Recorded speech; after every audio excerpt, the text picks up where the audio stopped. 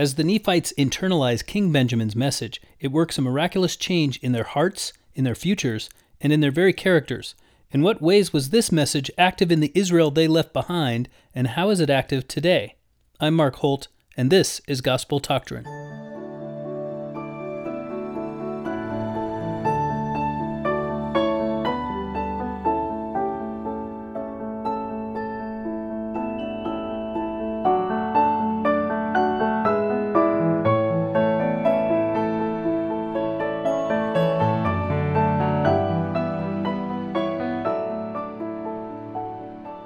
Welcome to Gospel Doctrine.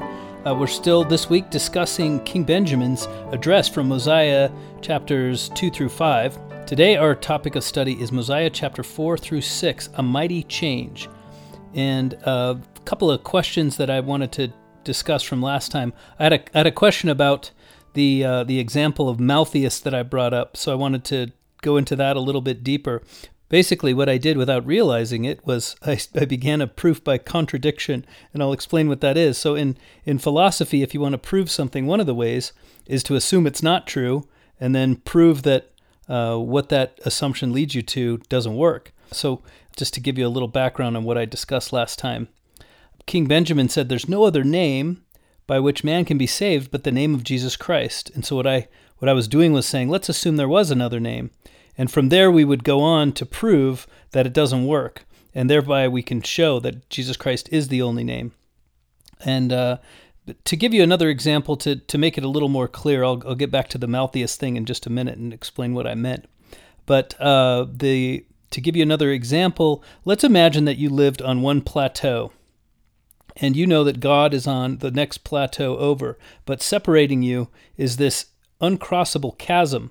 And then a man comes and says, you know what, I know where there's a bridge that we can get across this chasm and we can get to God. And you follow this man and he leads you to a bridge, and the bridge does indeed lead to God.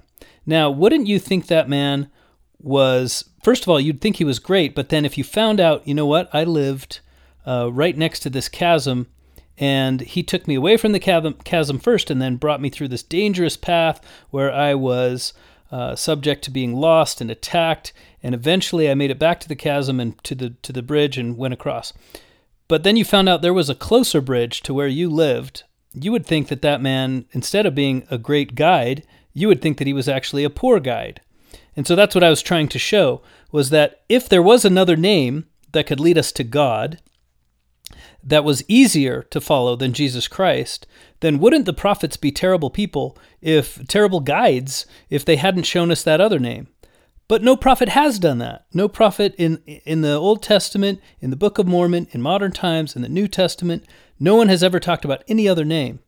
Except now, we have in the Book of Mormon, we have the number of antichrists who believe, and the name that they believe there is another name, and the name that they choose is Moses. They think if we just follow the law of Moses, that's enough, right? And so that was where I was going with all of that, assuming there was another name, is because all of the antichrists in the Book of Mormon seem to have latched onto the law of Moses as the way that they can be saved. And the wicked priests of King Noah, that's the name they latched onto. There is another name we can be saved by, and the name is Moses, or the name is whatever, and I chose Malthus as an example. But they weren't prophets. This is the problem. So if we assume that there was some other name, then what we also have to assume is that every prophet who's ever testified of God has been a cruel or a terrible guide, has been somebody who's either lying to us or doesn't know. And that is the way we can know that Jesus Christ is the only name, is because we know that these prophets have been guided by God from all along. And anytime you felt the Spirit, that Spirit, if it hasn't showed you the way that you can get to God without Christ, then it's been lying to you, unless that way doesn't exist. And so that's the point that King Benjamin was making, is that way doesn't exist. You all think that this way exists. There's some easier way. And it's just not true. There is no better way to get to God than by Christ. And he not only did he claim it, but he shows it. He shows it very clearly by demonstrating that God is just, first of all, and that all of us don't deserve anything from God because we're unrighteous servants, we're unworthy, we're unprofitable servants. And God is ultimately worthy. And so if we want to qualify to be with God, then we have to go through the means that he has given us to qualify, in spite of the fact that we don't deserve it. And all of this is incredibly merciful on the part of God. So that is the real message. So when Benjamin says, there is no other name by which you can be saved, to his audience, that was really important because a lot of them thought there was another way. They thought that the law of Moses would save them, or they thought they didn't need any salvation, that salvation wasn't really an issue, wasn't a problem. That's the issue today, by the way. So many people are atheists and they believe that there's no need for salvation, period. Why should we be saved? There is no such thing as hell. There is no such thing as God, and so how can there be a hell? And so for us, as well as for the people in that time, we need to realize the importance of making the argument that there really is no other name by which man will be saved than Jesus Christ. So I was doing that in probably a more involved way than I needed to, but I was trying to make the point that in the Book of Mormon time, that there were many people who believed there was another name, and that name was the law of Moses. We're going to run into that again. We'll discuss this again when we study the chapters that deal with Abinadi. They're very fascinating chapters. So that was a wonderful question. If you have a question, please send me email at gt@gospeldoctrine.com. A couple of other things I wanted to bring up from last time now. You remember, because they still apply to this week's lesson, King Benjamin's address is still going on. You remember we tied in the circumstances surrounding the address of King Benjamin to the Old Testament sabbatical festival of Sukkot, or the Feast of Tabernacles. And this was a time when the Israelites would travel to Jerusalem and pitch tents for a week and be around the temple, and do this so that they could commemorate the dwelling in tents of the ancient Israelites during the Exodus. Now, one of the points that I made last time was that the Nephites have basically created or lived a new version of all of the Old Testament covenants, all of the important ones anyway. The Abrahamic covenant, I mentioned how Lehi received a similar covenant, a covenant that mentioned posterity, and it mentioned land, and it mentioned blessings, similar to the Abrahamic covenant. Now, I don't say that it's been supplanted, but what I would say is that the Nephites have their own patriarchs to look to in addition to Abraham, right? And so then as far as in Abraham, Isaac, and Jacob, because what did Jacob do? Jacob, who was later renamed Israel, he gave a patriarchal blessing at the end of his life to each of his sons and a couple of his grandsons. He created 12 tribes by making this blessing, and that Lehi did a similar thing. So for the Nephites, Lehi was a similar figure in their pantheon of patriarchs, you might say, as Abraham was and as Jacob was. Similarly, Moses had a covenant, and that covenant was, we think of it mostly as being the Ten Commandments, but it was the entirety of the Mosaic Law. And this was revealed to him on Mount Sinai, and then he gave it to the people as they were traveling through this crucible of the Exodus. And then finally, the final covenant, the major covenant of the Old Testament, is the Davidic covenant, which was a covenant between God and David, that his line should never fail, that through his seed there would be a kingdom that would never end, and God would bless all of humanity through it, all of the house of Judah, all of the house of Israel through David's line, and it would never fail him a king on that line. Now, in an earthly sense, that promise was not fulfilled because David's line did eventually fail, although it held on for many generations. However, Christ came from David's line. Christ was the fulfillment of that promise, that there would never fail a descendant of David, and now we know that that's true because Christ's reign will never fail. An important covenant in the Old Testament. And we now have a new Solomon in King Mosiah and King Benjamin and King Mosiah who followed them. So we'll discuss a few more of those parallels this time.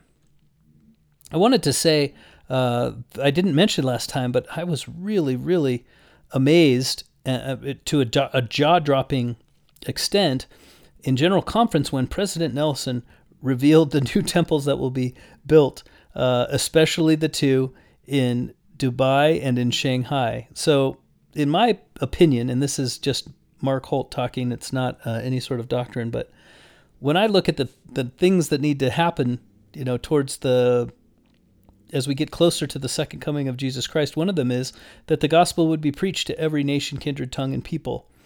And as far as peoples go, I've always thought there are two main peoples to whom we will probably be a long time before the gospel is being preached, and that is the Muslim world and mainland China. And in the space of about 10 seconds or 30 seconds, President Nelson revealed that temples would be built in both of those places, a major step forward in either instance. Now, I could be wrong about my interpretation of the events leading up to the second coming, and I could be wrong about what those temples mean, but I also could be right. So in any case, it's very, very interesting, and I was very emotionally affected and very excited. So that's very good news. I think it's wonderful how the kingdom of God is moving forward and just taking giant strides. I wanted to mention that I've worked really hard on the gospeltoctrine.com website, and I brought it up to date with all of the episodes from this year from the Book of Mormon. And there are descriptions, transcriptions, and my notes have all been scanned for all of those lessons. So if you want to know more about the way that I prepare the lessons, or if you want to read what I've spoken rather than hear it spoken, then visit gospeltoctrine.com. And thanks to Paul Castro, among others, who will be noted on the website for those transcriptions. We appreciate it so much. Couldn't do it without you. So we've addressed King Benjamin talking to the Nephites in a general way. The specific chapters for this week are Mosiah chapters 4 through 6. So we'll get to these chapters right now. At the beginning of Mosiah chapter 4, we find the Nephites have already heard the first part of King Benjamin's message. And that message is so powerful that in Mosiah chapter 4, they've all fallen to the earth. So I'm going to make another parallel here that between the Israelites and the Nephites. So verse 1, after King Benjamin had made an end of speaking the words which had been delivered to him by the angel of the Lord, that he cast his eyes round about on the multitude, and behold, they had fallen to the earth, for the fear of the Lord had come upon them. Now, there are, first of all, in modern Judaism, we find a parallel. Sukkot is the one time at which Jews are allowed, or it is recommended, that they pray prostrate on the ground or with their faces to the earth. This is still a modern-day convention, and there are indications, and perhaps there are some indications in the Bible, but there are even more indications in extra-biblical sources that this is an ancient tradition, that around the time of the Feast of Tabernacles, the Jews prayed with their faces to the ground, or they fell to the earth. And so isn't it interesting that we would find this same behavior among the Nephites at a time that when they're engaging in a gathering that is very similar to the Feast of Tabernacles? And as we hypothesized last week, that this is probably them I didn't say these exact words. What I'm going to say now is that I think this may have even been their instantiation of the Feast of Tabernacles. In other words, King Benjamin is saying, we haven't done this Feast of Tabernacles in a long time, but I can find evidence for it in the scriptures, and I think we should start doing it again. Or we find evidence of it in the plates of Nephi and in the brass plates, and I think we should start doing it again now that we've rebuilt the temple. So I wrote a question down here on my notes. First of all, King Benjamin's address was certainly a coronation. It was certainly a solemn assembly. It was almost certainly a sabbatical feast, according to the law of Moses. Now the question is, was that address the Feast of Tabernacles, or Sukkot, as it's known in Hebrew? Was it the dedication of a new temple? Did it happen in a sabbatical year? In other words, every 7 years when the Nephites would refrain from agriculture? Or did it happen in a Jubilee year, every 50 years, when they would forgive debts and release slaves and return property to those who'd been borrowed from, etc.? So those are questions that are up in the air. I do believe the answer to did this address occur around the Feast of Tabernacles? I do believe the answer is yes. So that being the case, we can refer to another Feast of Tabernacles mentioned in the scriptures, this time in 2 Chronicles chapter 7. And you'll find that after King Solomon had given his dedicatory prayer of the temple, that the glory of the Lord fills the temple, and fire even comes down from heaven. And this is the beginning of 2 Chronicles chapter 7. And actually lights the fire and consumes the burnt offering of the sacrifices on the altars. And in verse 3, when all the children of Israel saw how the fire came down in the glory of the Lord upon the house, they bowed themselves with their faces to the ground upon the pavement and worshipped and praised the Lord, saying, For he is good, for his mercy endureth forever. And so again, we can compare this with Mosiah chapter 4, verse 1. When King Benjamin had made an end of speaking, they had felt the glory of the Lord so powerfully they had fallen to the earth. The fear of the Lord had come upon them. They all cried aloud with one voice, saying, "Oh, have mercy and apply the atoning blood of Christ, that we may receive forgiveness of our sins and our hearts may be purified." So it's very similar. There are some key differences, and we'll discuss why those differences are important. At the same time, we shouldn't ignore the fact that this is a very similar occurrence. A king is speaking. He's talking to God and of his visions of God. And then the glory of the Lord visits the people. They fall upon the earth and they proclaim their awe and wonder of God and his majesty. And they thank him and ask for his blessing. This is a very similar occurrence. Now again, in verse 2, they say, "Oh, have mercy and apply the atoning blood of Christ." Now, atoning is a word for us that has a meaning that is only connected to the atonement of Christ. But for these Nephites, and especially for Israelites, this would have had a meaning that was connected to Exodus chapter 24. Now, Moses has recently undergone the first day of atonement, and now he's in the first Sukkot, or the first tabernacles. And he has made sacrifices, and he's collected some of the blood. And in verse 8 it says, Moses took the blood and sprinkled it on the people, and said, "Behold the blood of the covenant, which the Lord hath made with you concerning all these words." So for them, this was atoning blood. It was blood of the sacrifice, because on the Day of Atonement, this blood is what buys them, you might say, the forgiveness of God of their sins. Now, to say that Christ underwent an atonement is a reference to that sacrifice. To call Christ's sacrifice an atonement is a reference to the Old Testament Day of Atonement. In any case, the Nephites have had an experience similar to the ancient Israelites standing by the Mount Sinai, where the prophet is sprinkling the blood of the atonement upon them. They are saying to him, "Have mercy on us." And perhaps in reference to this scripture in Exodus chapter 24, verse 8, perhaps in reference to that, they're saying, "Apply the atoning blood of Jesus Christ upon us." We can see there's a better way than just blood of sacrifices. We now know that based on what you've told us about Jesus, that it's not Moses that saves us. It's not the law of Moses. You've told us there's no other name by which we can be saved. And so apply this atoning blood of Jesus. It'll be even better than the blood of a sacrifice. He is our Savior. And so they have realized the fullest extent of God's plan, and they're asking for it to take effect. Because they see their own sinful nature. This is the whole point of King Benjamin's talk, as it has been up to this point and as it will be going forward, is to show them their unworthiness and God's worthiness. And they see that now so clearly that they need it to end. They need God to intervene. They see the need for God to intervene on their behalf. And briefly, one more similarity. If we were to skip forward a chapter to Mosiah chapter 5, verse 5, The Nephites say to King Benjamin, "We're willing to enter into a covenant with our God to do his will." And I won't read that entire verse.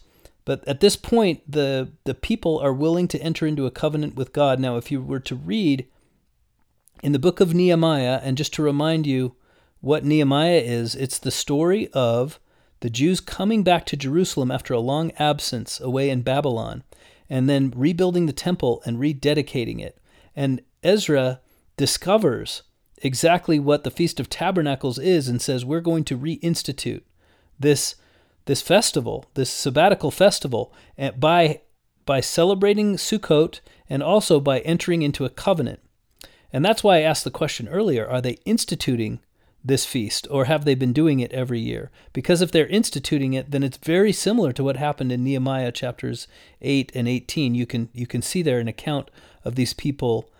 Just read those two chapters if you like, and you can see an account of the ancient Israelites after returning from Babylon, making a covenant on the feast during the Feast of Tabernacles at the time of the crowning of a king and of the dedication of a temple. So we're going to talk about why this is very important, and we'll talk about why this similarity between ancient Israel and the ancient Zarahemla is so important, and why it would matter if it is, in fact, the Feast of Tabernacles, and why it matters to us today, why it would matter to them, and why it matters to us today. So that's enough about those parallels. I want to point out a couple of resources that I used to learn more about this. My favorite was an article by John Tvednes, spelled Tvedtnes. He's a former Hebrew professor at the University of Utah and also taught linguistics at the BYU Jerusalem Center and at the BYU Salt Lake Center. So very knowledgeable about ancient Hebrew culture. And this is a 24-page document. This is a 24-page article, very, very involved, very interesting. It's called King Benjamin and the Feast of Tabernacles. Again, that's by John Tvednes, Tvedtnes. So that's a wonderful resource if you want to know more about this, if I haven't already given you more than you can handle. So what happens next is that the Nephites experience the sanctifying power of the Holy Ghost. They learn that it is the Holy Ghost that forgives sins, or perhaps better spoken, that Jesus Christ forgives sins through intermediation of the Holy Ghost. Now, the real meat of Mosiah chapter 4 occurs right there at the beginning in those first 3 verses. They are so struck, they are so affected by King Benjamin's relating his story of his vision of the angel, that they fall to the earth. They proclaim their need for forgiveness from God through Christ, and then they receive it, all in 3 verses. Now, the rest of this chapter is King Benjamin. Now he sees that they're even more prepared for a better message, and so he keeps. This happens a couple of more times. When he sees how prepared they are for the next thing he might say, then he's able to reveal more truth to them. So now he talks to them about how they might retain a remission of their sins. He can see that they have obtained a remission of their sins, and now he talks to them about how they can retain it. So verses 5 and 6, again, he reiterates the fact that they are, I'll read verse 5 to you. For behold, if the knowledge of the goodness of God at this time has awakened you to a sense of your nothingness and your worthless and fallen state. Now, this doesn't mean that man is worthless, but we are in a worthless state. In other words, we do not have anything of which we can boast before God. As I mentioned last time, we don't actually offer anything directly to God. It's only by serving each other that we can serve God, because he doesn't need anything from us directly. And this is what he means. So when you see your nothingness, basically what that means is that we are nothing without God. The only thing we have of value are the things that God has given us, the gifts that we have from him. And I say that because there are 2 routes that we can go when we hear about our own nothingness and when we read about our own nothingness. One is shame, and one is humility. And if you take this word nothingness and it pushes you into shame, you won't be traveling the route that the prophet intended for us to travel. The word nothingness is intended to push us into humility and help us to realize on whom we always need to depend to find our worth, to find our value. And he says that explicitly in verse 11. And again I say unto you, as I have said before, that as ye have come to the knowledge of the glory of God, and we'll skip a little bit, and your own nothingness, and his goodness and long-suffering towards you, unworthy creatures, and humble yourselves even in the depths of humility. So this is the intent, is that we understand the glory of God, the greatness of God, our own unworthiness, and allow that to make us humble ourselves in the depths of humility. And then we can receive a remission of our sins and retain it. Now, the rest of chapter 4, you'll remember this very well. I think this sticks in the mind of a lot of people, because he talks about what happens when we meet a beggar, when we meet somebody who calls upon us to share of our goods, of our wealth with them. And so King Benjamin's admonition to all of us is that we don't allow the beggar to make his plea unto us in vain. A lot of people liken this to how you treat a panhandler in the street. That was probably the place where the Nephites encountered their beggars, right? So does this mean that you have to always give money to panhandlers? This is not the way. I'm not going to make a big deal out of interpreting that this way. This is not the way I interpret King Benjamin chapter 4. What it means is that we share of what God has blessed us with. We share it with those who are in need. in the way that it best benefits them, and we don't judge them while we do it. So one of the things that King Benjamin says is, if somebody asks you for help and then you immediately judge that person and say, well, he's brought his own current state of whatever upon himself, and therefore I'm not going to give anything to this person, then you are guilty of the very thing that God has done to you, which is look at your unworthiness and still bless you. And so then you've just shown God that you're not worthy of the blessings that you've received. So, is it best to always share money, give cash to a panhandler? In my opinion, it's probably not. It enables a lot of very poor choices and poor behavior. But is it incumbent upon me to judge the people who cross my path and say, well, this person's only going to spend it on drugs? No, what's best for me is to decide that, as Elder Holland said at the end of this last conference, once we're done with coronavirus, we're going to go out and we're going to conquer poverty and we're going to conquer hunger. He was very passionate about those two things, as was, by the way, Jesus Christ. And it's very appropriate for an apostle to have that viewpoint. There are those who believe that the proper place for addressing poverty and hunger is with a government program. And there are those who believe that it isn't, but it's certainly appropriate for an apostle of Jesus Christ who always was concerned about the poor to be concerned about poverty and hunger. And so this is King Benjamin saying that the way that we deal with these beggars is basically, Jesus said, if you want God to forgive your sins, then you need to forgive each other. This is King Benjamin saying, if you want God to receive your pleas for blessings, then you will share your blessings with each other. It's almost the same principle, and in fact, King Benjamin ties it to forgiveness. Towards the end of the chapter, he says, in verse 26, and now for the sake of these things which I have spoken unto you, that is, for the sake of retaining a remission of your sins from day to day, that ye may walk guiltless before God, I would that ye should impart of your substance to the poor, every man according to that which he hath. The rest of the chapter is sort of details around that lesson. And one of the most notable quotes from this chapter comes in verse 19. For behold, are we not all beggars? Again, you may remember, I can't remember the exact talk, but Elder Holland said those very words in General Conference not too long ago. He said, aren't we all beggars? Don't we need to share with each other of our substance? In other words, doesn't God respond when we ask? Sharing helps us retain the forgiveness of the sin that we just, all of us Nephites, that we just received because of the Holy Ghost, because of our willingness to act righteously. Sharing helps us retain that remission of sins. So the fruits of our conversion, when we are converted to God, then the fruits of that conversion are that we're going to treat each other better. It's not just sharing our worldly goods or wealth. It's also returning to each man his due. In other words, living the golden rule.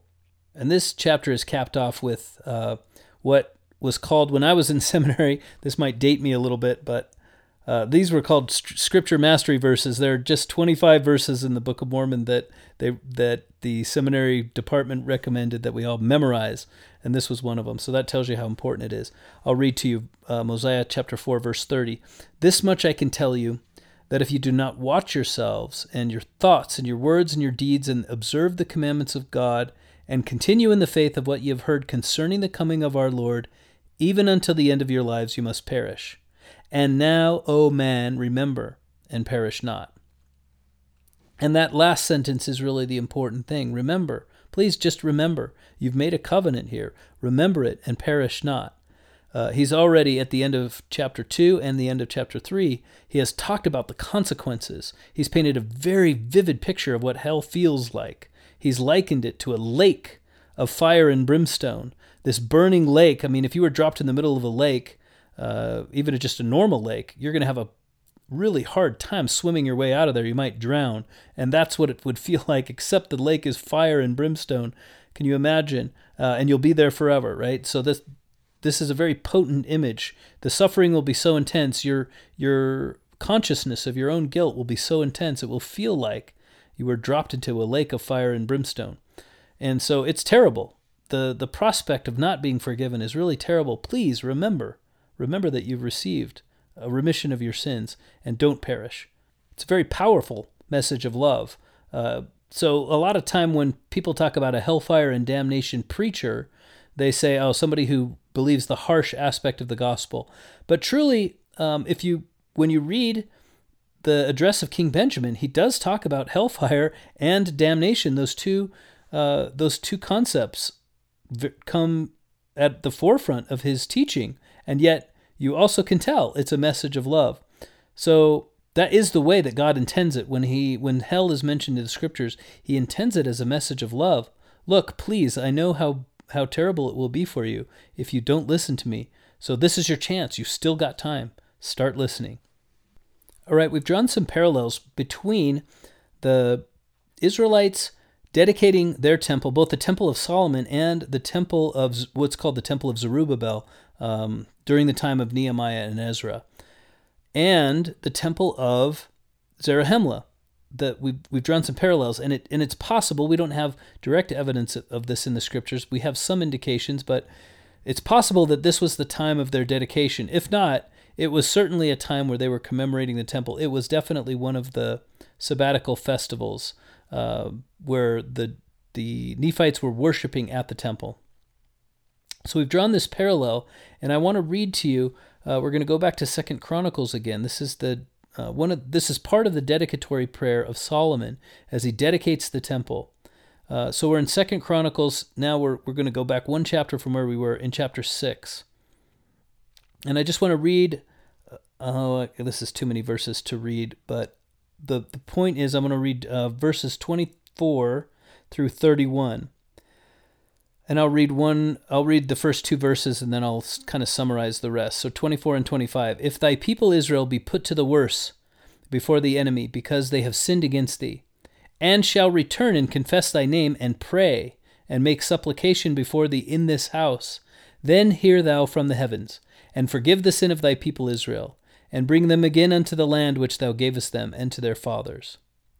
And then he goes on to talk about a couple of different scenarios. So the first one was if they should fare poorly in war. But then he goes on to talk about if there is no rain. And then he goes on to talk about if there's pestilence, famine, flood, any of the number of things that could happen to a people that would be terrible. If they come and worship here in the temple, then please hear them from this place and then bless them. Give them back the blessing that you've taken away. So Solomon is anticipating a time when the Israelites might be less obedient. They've been punished, you might say, or they've had blessings revoked or taken away for a time because of their disobedience. But when they come back to the temple will be sort of a special place for God to hear their voice. When they come back and they make sincere repentance and supplication before God, then God, please hear them. So those are the verses that I've kind of talked about here. Incidentally, in the next chapter, in chapter 7, God does reveal later on to Solomon that he's going to answer that prayer. And he says, look, I'm going to do this, but if they don't repent, then they're going to have to keep the curses that come, because those are natural consequences of their behavior. But I am going to listen to your dedicatory prayer. And if they come back and they ask me from this place to restore their blessings, I will do it. That's God's covenant with Solomon as he dedicates the temple.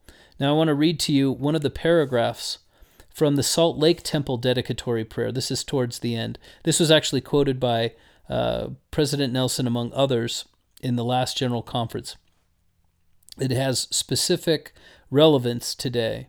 Heavenly Father, this is again from the dedicatory prayer of the Salt Lake Temple. Heavenly Father, when thy people shall not have the opportunity of entering this holy house to offer their supplications unto thee, and they are oppressed and in trouble, surrounded by difficulties, or assailed by temptation, and shall turn their faces towards this thy holy house, and ask thee for deliverance, for help, for thy power to be extended in their behalf, we beseech thee to look down from thy holy habitation in mercy and tender compassion upon them, and listen to their cries.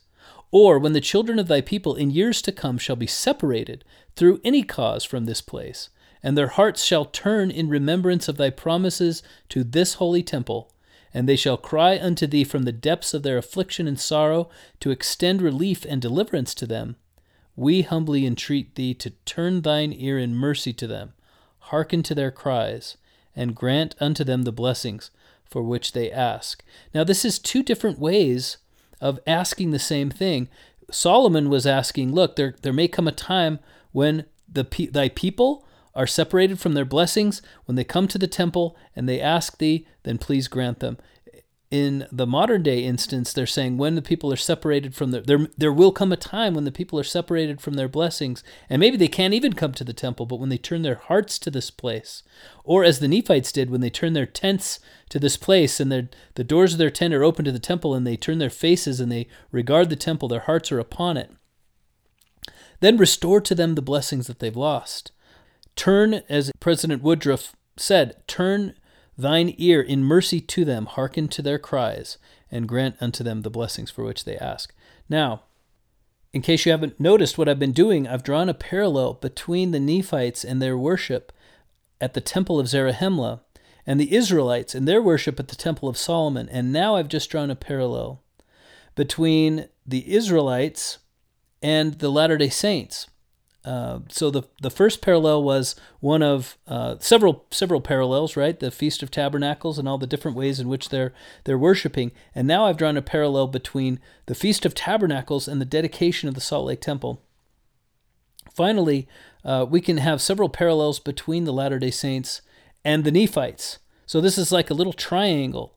Some of those parallels are they were blessed they were given the blessings over this entire continent where the church was established, which blessings have now been extended over the whole earth, over all of the people who would join themselves to the Latter-day Saints. That of prospering in the land, that this would be a blessed land unto the Lord, that the people in this land would have a new covenant, and that they were all facing the temple. So now we have all of these parallels. We have this triangle, and you can look at my notes. You'll see my notes on my website starting tomorrow. At the top, I've placed the Latter-day Saints, and then on one leg of the triangle, the ancient Israelites in the Temple of Solomon, and on the other leg, the ancient Nephites in the Temple of Zarahemla. And on each of those sides of the triangle are the different parallels we can draw. Now, the point of all of this is that we find ourselves in the same position towards the temple and towards God and towards our difficulties as were the ancient people. And this is a very deliberate parallel that God created, the author of our circumstances, that he created so that we could learn. Number one, we could learn from the scriptures and know how to get out of it. And number two, this is the nature of how he blesses us. He's teaching us from the scriptures that when we have a temple, that gives us a powerful way it's almost like a megaphone from earth to heaven, that even if we can't, as we learn in the dedicatory prayer of the Salt Lake Temple, even if we can't arrive physically at the temple, we can still turn our faces towards it as the Nephites did and pray and plead with God and turn our hearts in that direction for his blessing. Now, around the earth, we find ourselves in need of God's blessing. We are all separated from our temples right now. And what a wonderful time it is to remember that we have a rich history, both in modern times and in ancient times, of God being able and willing to extend his blessings onto the earth through the temples and through the faithfulness of the people who care about the temples. Now, if you have your scriptures open in front of you, you're going to be able to follow along. If you just open to Jeremiah chapter 31, you're going to be able to follow along with the rest of the lesson. It might be beneficial to you also to have Mosiah open, but I'll kind of read the important passages from Mosiah. So, as I mentioned last time, that I didn't want to steal the thunder from this week's lesson by talking about it too much last time, but I'm going to read these 4 verses from Jeremiah again, and I want to then point out the different ways in which this prophecy of Jeremiah has been fulfilled among the Nephites. So Jeremiah chapter 31, verses 31 through 34. Read, "Behold, the days come, saith the Lord, that I will make a new covenant with the house of Israel and with the house of Judah, not according to the covenant that I made with their fathers in the day that I took them by the hand to bring them out of the land of Egypt, which my covenant they break, although I was an husband unto them, saith the Lord." Now that's the first 2 verses. You remember, we read the verse in this lesson, we read the verse in Exodus chapter 24 where he makes that covenant and Moses sprinkles the blood on the people. And what he says to them is, you're going to be my people and I'm going to be your God. That was the covenant. That was the Mosaic covenant. And Jeremiah is saying that covenant was broken. The Israelites, they turned out to be unfaithful participants in this covenant. And therefore, God is going to try again. In verse 33, this, not according to that covenant, but this shall be the covenant that I will make with the house of Israel. After those days, saith the Lord, I will put my law in their inward parts, and write it in their hearts, and will be their God, and they shall be my people. So I'm going to try the same covenant, which is I will be their God, and they will be my people. But this time, I'm going to put the law in their hearts. I'm going to write it in their hearts. So I want to point out a couple of verses here in Mosiah chapter 5. First of all, verse 5. We are willing to enter into a covenant with our God to do his will and to be obedient to his commandments in all things that he shall command us, all the remainder of our days, that we may not bring upon ourselves a never-ending torment, as has been spoken by the angel, that we may not drink out of the cup of the wrath of God. So they obviously have received a change to their hearts. They've been changed from the inside out. God has put it on their inward parts. In verse 7, Benjamin replies, Now because of the covenant which ye have made, ye shall be called the children of Christ, his sons and his daughters, for behold, this day he hath spiritually begotten you, for ye say that your hearts are changed through faith on his name. Therefore ye are born of him and have become his sons and his daughters. Now this is, so I want to read again from Jeremiah. I will put my law in their inward parts and write it in their hearts. Now, I mentioned before there's no other name by which they can be saved. He repeats that doctrine in verse 8. We're now back in Mosiah chapter 5, verse 8. Under this head ye are made free, and there is no other head whereby ye can be made free. There is no other name given whereby salvation cometh. And we've proven that, right? We've proven it by contradiction. Therefore I would that ye should take upon you the name of Christ, all you that have entered into the covenant with God, that ye should be obedient to the end of your lives. Now notice what's missing from this, by the way. They haven't been baptized. A lot of times when we read Jeremiah chapter 31, we think Jeremiah is talking about the new covenant that will only exist when Jesus Christ comes to the earth. The new covenant that he instituted when he brought about the ordinance of the sacrament. The covenant that exists when John the Baptist started baptizing people. Now, we could probably debate about whether the Nephites practiced baptism. We do know from the Joseph Smith translation that baptism was taught to the Old Testament patriarchs, and we know from the Pearl of Great Price that Adam himself was baptized. So this is definitely an ancient doctrine. However, we also have evidence, by the absence of baptism in the Old Testament, we have evidence that this truth was lost at some point. Jews at the time of Christ, they did perform ritual washings by immersion in what were called mikvot, in these subterranean washing chambers. They're almost like baptismal fonts, but the ordinance that they performed there was not that similar to baptism, and it wasn't performed in the same way. But nevertheless, there are a lot of similarities between the ritual purification and baptism. But it does seem that John the Baptist was starting something new in New Testament times when he began to baptize everyone. And so this is a truth that had been lost, and perhaps this truth was also lost among the Nephites. In other words, them making a covenant did not equal baptism. It wasn't the exact same covenant. The point was, he says, you have already taken upon you a covenant to follow the will of God. Now I'm telling you that in addition to that, you have now, because you did that, you've qualified yourselves to take upon you the name of Christ. And if you do that, you can be saved. So baptism eventually came to include all of these facets in one ordinance. But it doesn't seem that these Nephites at this time had access to the convenience of that symbolism. They just had to, one, make a covenant to follow God and, perform the other perform the other aspects of the baptismal covenant, which is what? Mourn with those that mourn, and lift up the hands that hang down, strengthen the feeble knees, all the things that Benjamin has been encouraging them to do, and then take upon them the name of Christ. He has basically taught baptism in every means except the actual physical act. So I wanted to bring that to your attention because a lot of times when we read Jeremiah, we think that's the only way. Nevertheless, we can see by drawing all of these parallels, we can see that the Nephites are fulfilling every aspect of Jeremiah's prophecy. We'll get to the last couple here. In verse 12 of Mosiah chapter 5, I say unto you, I would that ye should remember to retain the name. He's already given them the name of Christ that they would take upon themselves. Retain the name written always in your hearts, that ye are not found on the left hand of God, but that ye hear and know the voice by which ye shall be called, and also the name by which he shall call you. So this name should be written on their hearts. I'm going to read verse 33 of Jeremiah 31 again. This shall be the covenant that I will make with the house of Israel.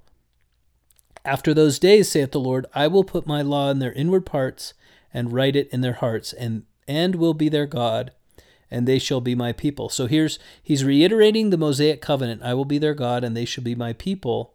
But this time it will actually work because he'll have a faithful participant on the other end of the covenant. In verse 15 of Mosiah chapter 5, King Benjamin says this, I would that you should be steadfast and immovable, always abounding in good works, that Christ, the Lord God omnipotent, may seal you his, that you may be brought to heaven, that you may have everlasting salvation and eternal life. When he says seal you his, he's saying that you will be God's people and that he will be your God. So in other words, he first says, in chapter 5, he says all of these things. He says, you've been changed. The law has been put in your inward parts. You need to have it written on your hearts. And finally, that he will be your God and you will be his people. He has reiterated every aspect of what Jeremiah has taught in verse 33. Finally, they shall teach, this is verse 34 of Jeremiah 31, they shall teach no more every man his neighbor and every man his brother, saying, Know the Lord.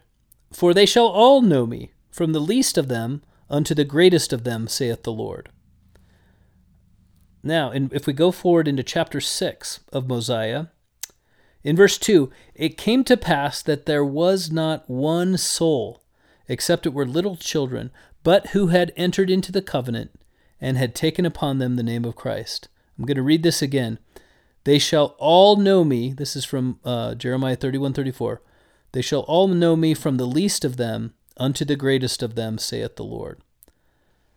So right in order, in Mosiah's chapters 5 and 6, we have an account of Benjamin almost certainly being aware that he is fulfilling this prophecy of Jeremiah. And if Benjamin isn't aware, then Mormon certainly is, because he has ordered this account in such a way as to create almost a one-to-one correspondence between Jeremiah's prophecy and the address of King Benjamin.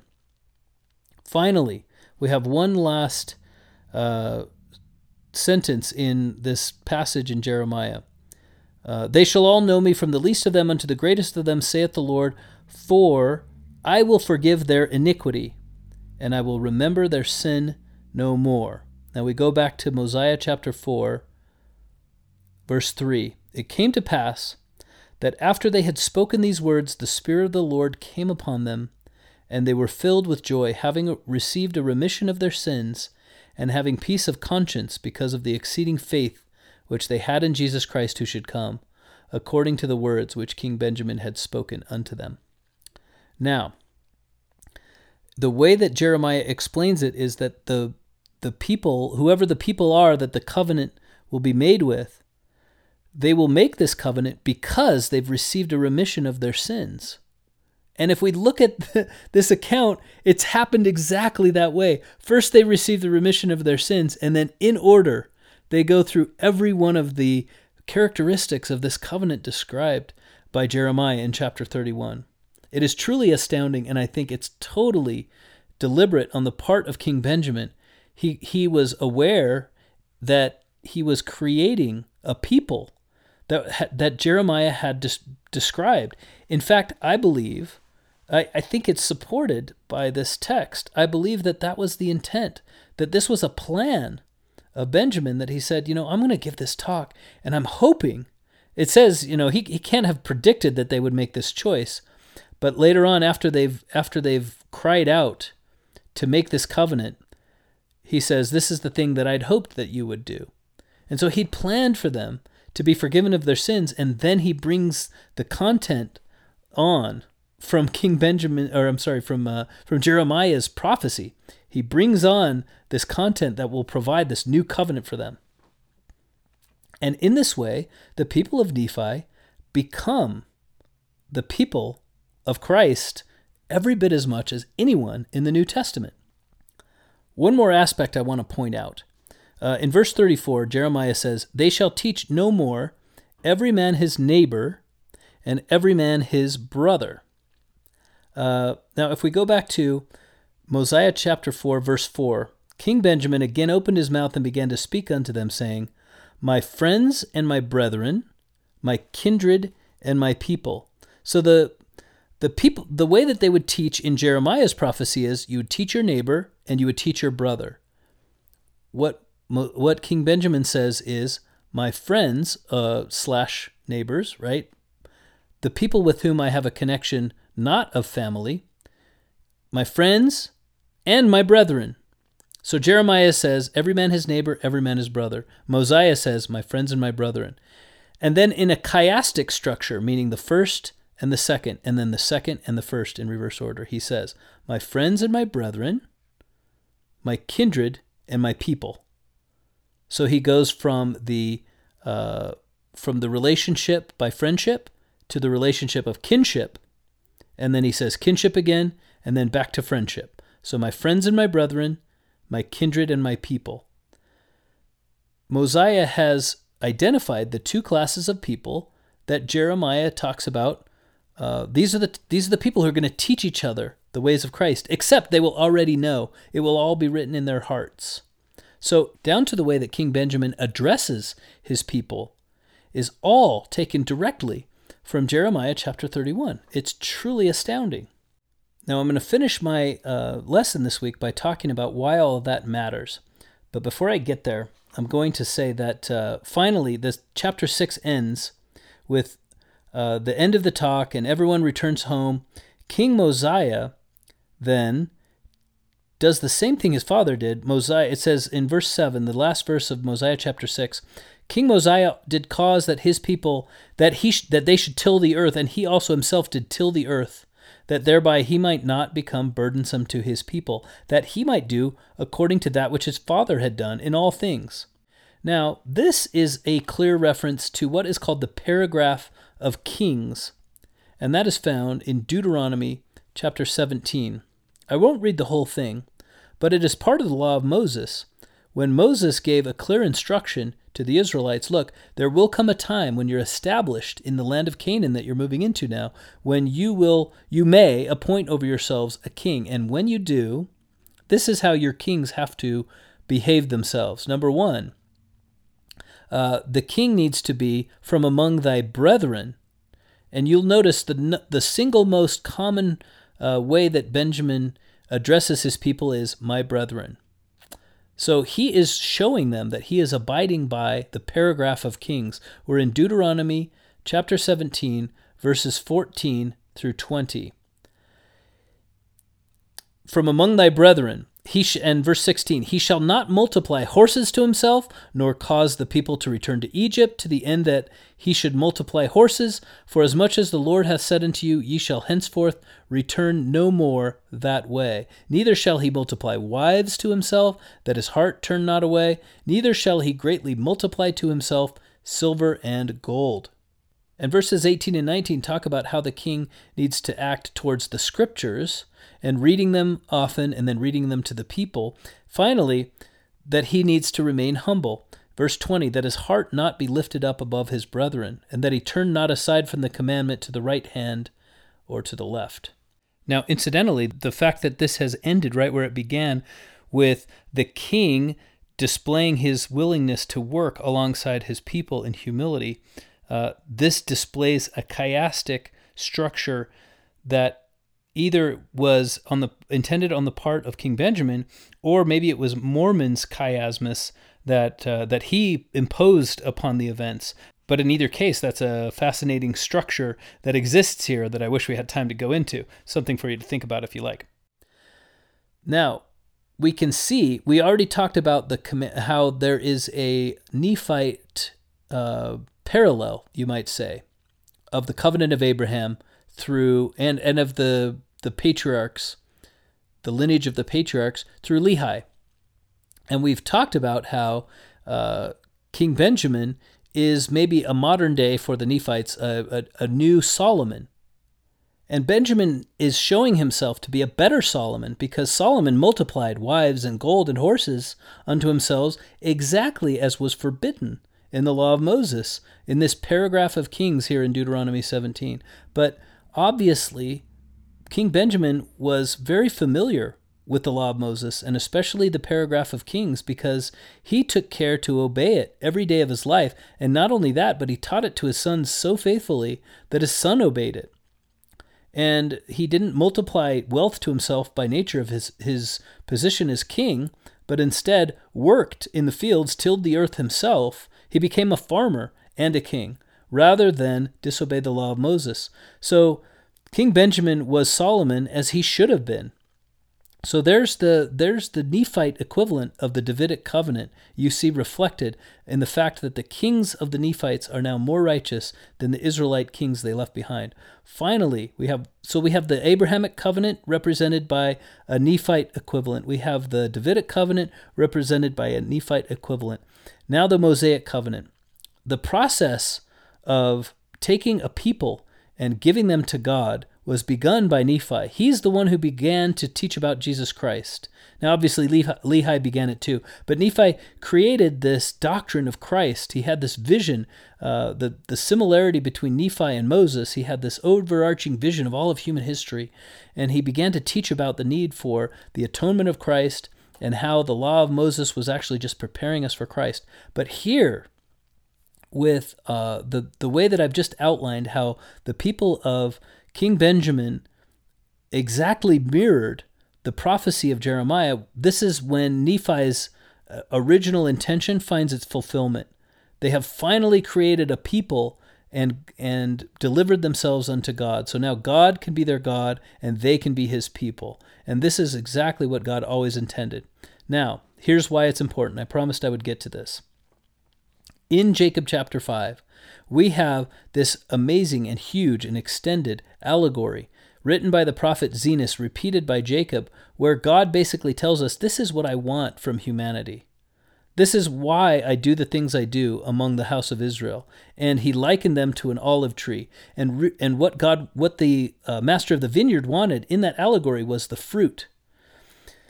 Now, obviously, if you go back to that lesson, you'll see the way I likened the fruit. But obviously, God wants people to behave a certain way. He wants them to reach a certain state in their dealings with him. And we can see at the end of this address, God has gotten this fruit. So if you've ever wondered to yourself, why did God go to all the trouble to give a vision to Lehi, bring him out of Jerusalem, have Nephi deal with his brothers all the way across the world, sail across the world? Was it just so that Joseph Smith would have something to pull out of the ground centuries later to make his latter-day people have a new volume of Scripture? Or was there some deeper purpose? The allegory of the olive tree gives us the answer. The answer is God wants the fruit of this tree, and the fruit of the tree is a people who will be his people, and he can be their God. And finally, God has achieved it with the Nephites through prophets and through humbling themselves and through whatever work that God has done among them and whatever choices that they have made. He's finally achieved this fruit exactly as was foretold in Jacob chapter 5.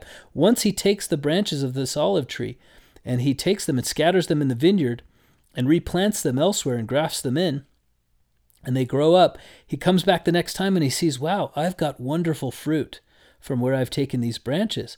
And wow, it's every bit as delicious as I had always hoped it would be. And God will achieve this again, incidentally, with the Nephites in 3rd and 4th Nephi after Jesus Christ visits them. He will achieve it even more dramatically. So the whole point is, if the earth to God is an olive orchard, then this is his purpose of bringing the Nephites to where they were, is so that he could have this fruit, this people who are now finally willing to make a covenant and receive forgiveness. This is what he's always wanted to give humanity, and now he finally gets to do it. So, why is that so important? We have two ancient parallels. I've shown you very clearly in this lesson how we tie into each of them. We are intimately tied to the ancient Israelites at the time of their dedication of the Temple of Solomon. We are intimately tied to the Nephites throughout their history, but particularly at the time of their gathering to hear their prophets speak.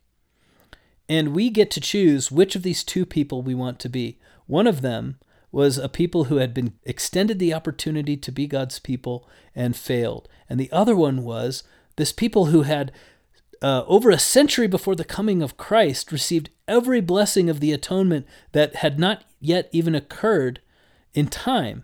They had been extended the new covenant, which would only occur in the old world during the ministry of Jesus Christ in the few years leading up to his atonement. So we today have a parallel. If we're in this triangle with these two ancient peoples, we have a parallel to each of them.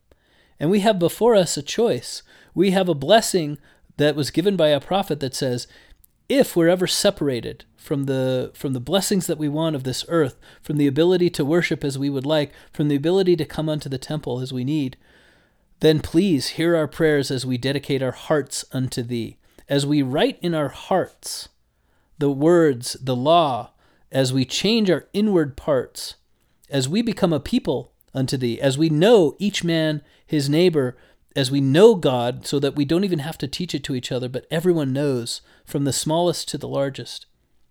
If we reach that point, then we are strengthening this parallel we have with the Nephites. And if we fail to reach that point, we are strengthening this parallel we have with the ancient Israelites, who eventually suffered death, conquest, and exile. Now, the prophets have told us that this is a foregone conclusion which people we will be more like collectively.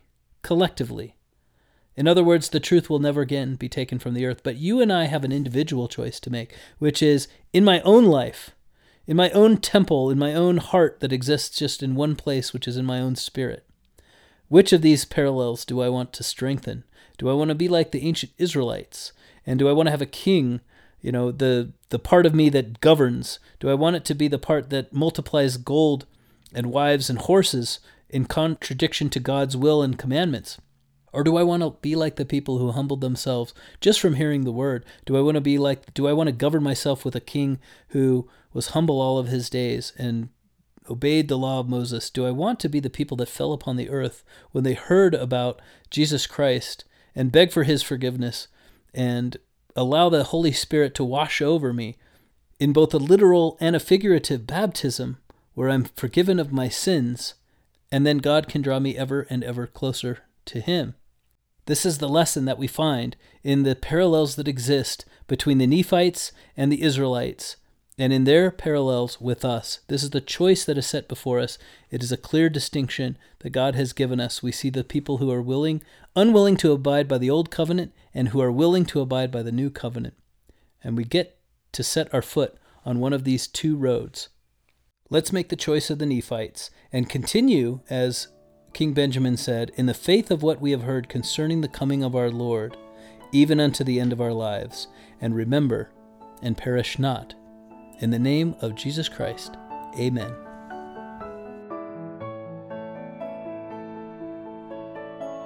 This has been Gospel Doctrine, a nonprofit podcast hosted and produced by Mark Holt with bumper music by Kendra Holt. Gospel Doctrine is not affiliated with nor endorsed by The Church of Jesus Christ of Latter-day Saints.